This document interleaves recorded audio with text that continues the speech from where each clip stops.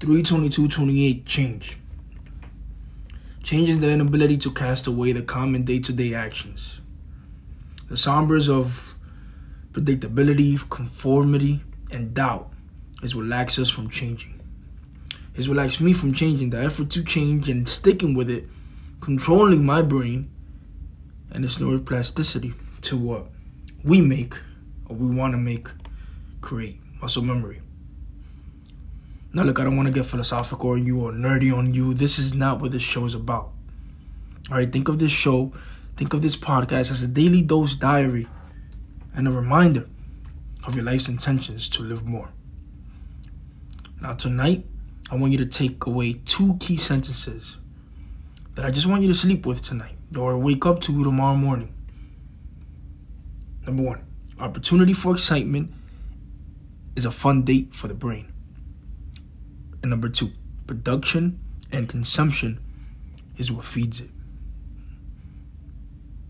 Number 1, opportunity for excitement is a fun date for the brain. And number 2, production and consumption is what feeds it. You want to change? Allow your brain to go there. Know that it will be uncomfortable to change. Know that you will fail. It's impossible to not fail. In baseball, you cannot hit 1,000 average, even if you're on steroids. Not even Babe Ruth could hit on an average 500.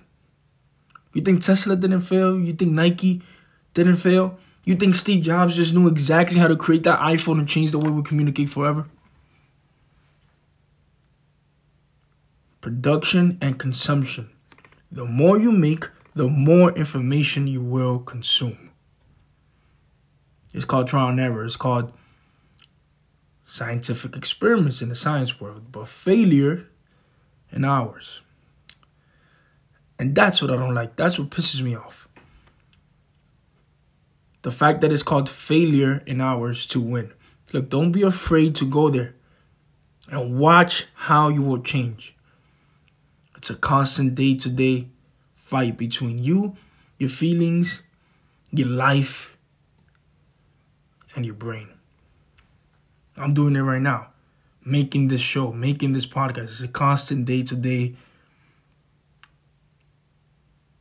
fight between you, yourself, and your own brain. Think of yourself as 3 different people. You have the inside you, and then you have what you perceive others to feel about you. And then you have the little brain talking to you and talking you out of things. Right? It's uncomfortable to hear yourself speak. So that's what I'm dealing with right now. So as you lay down or wake up tomorrow morning, I have one challenge for you. I have one question for you. It's a challenge question that I want you to sleep with tonight. And you will probably know the answer to this as soon as I ask it. But here's the challenge question. In third person, brain.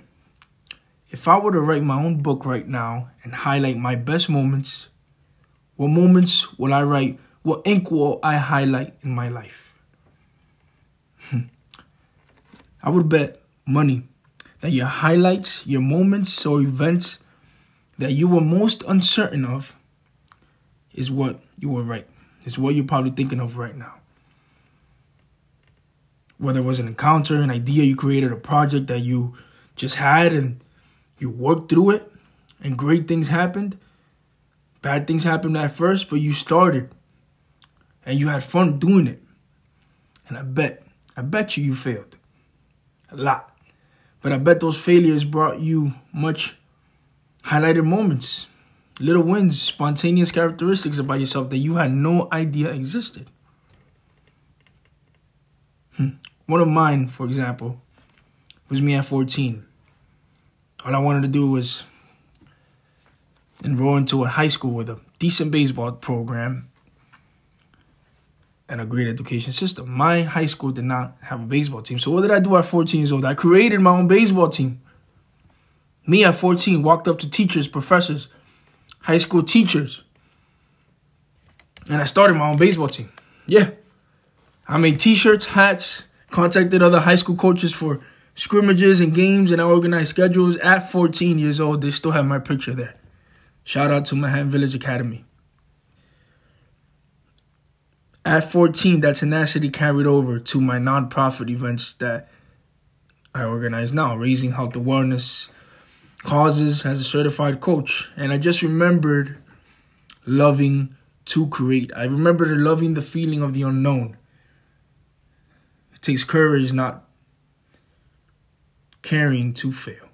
It takes courage to go there and step into that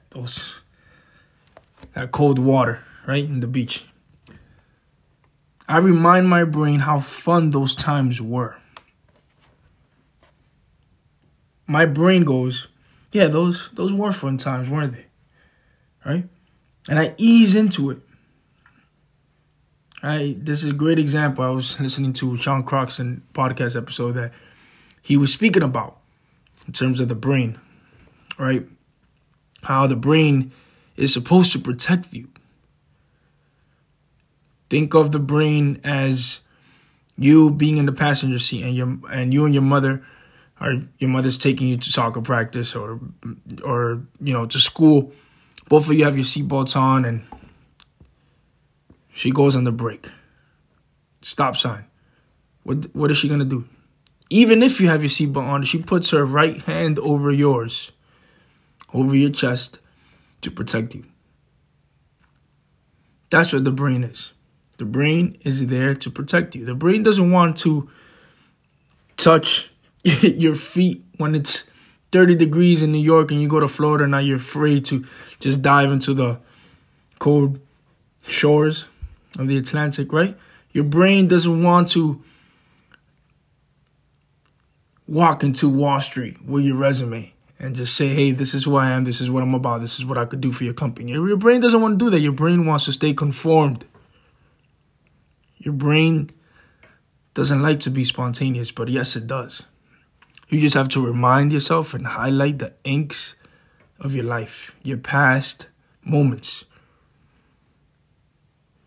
1, the opportunity for excitement for my brain. And 2, production and consumption that will feed it. Change and take control of your everyday intentions.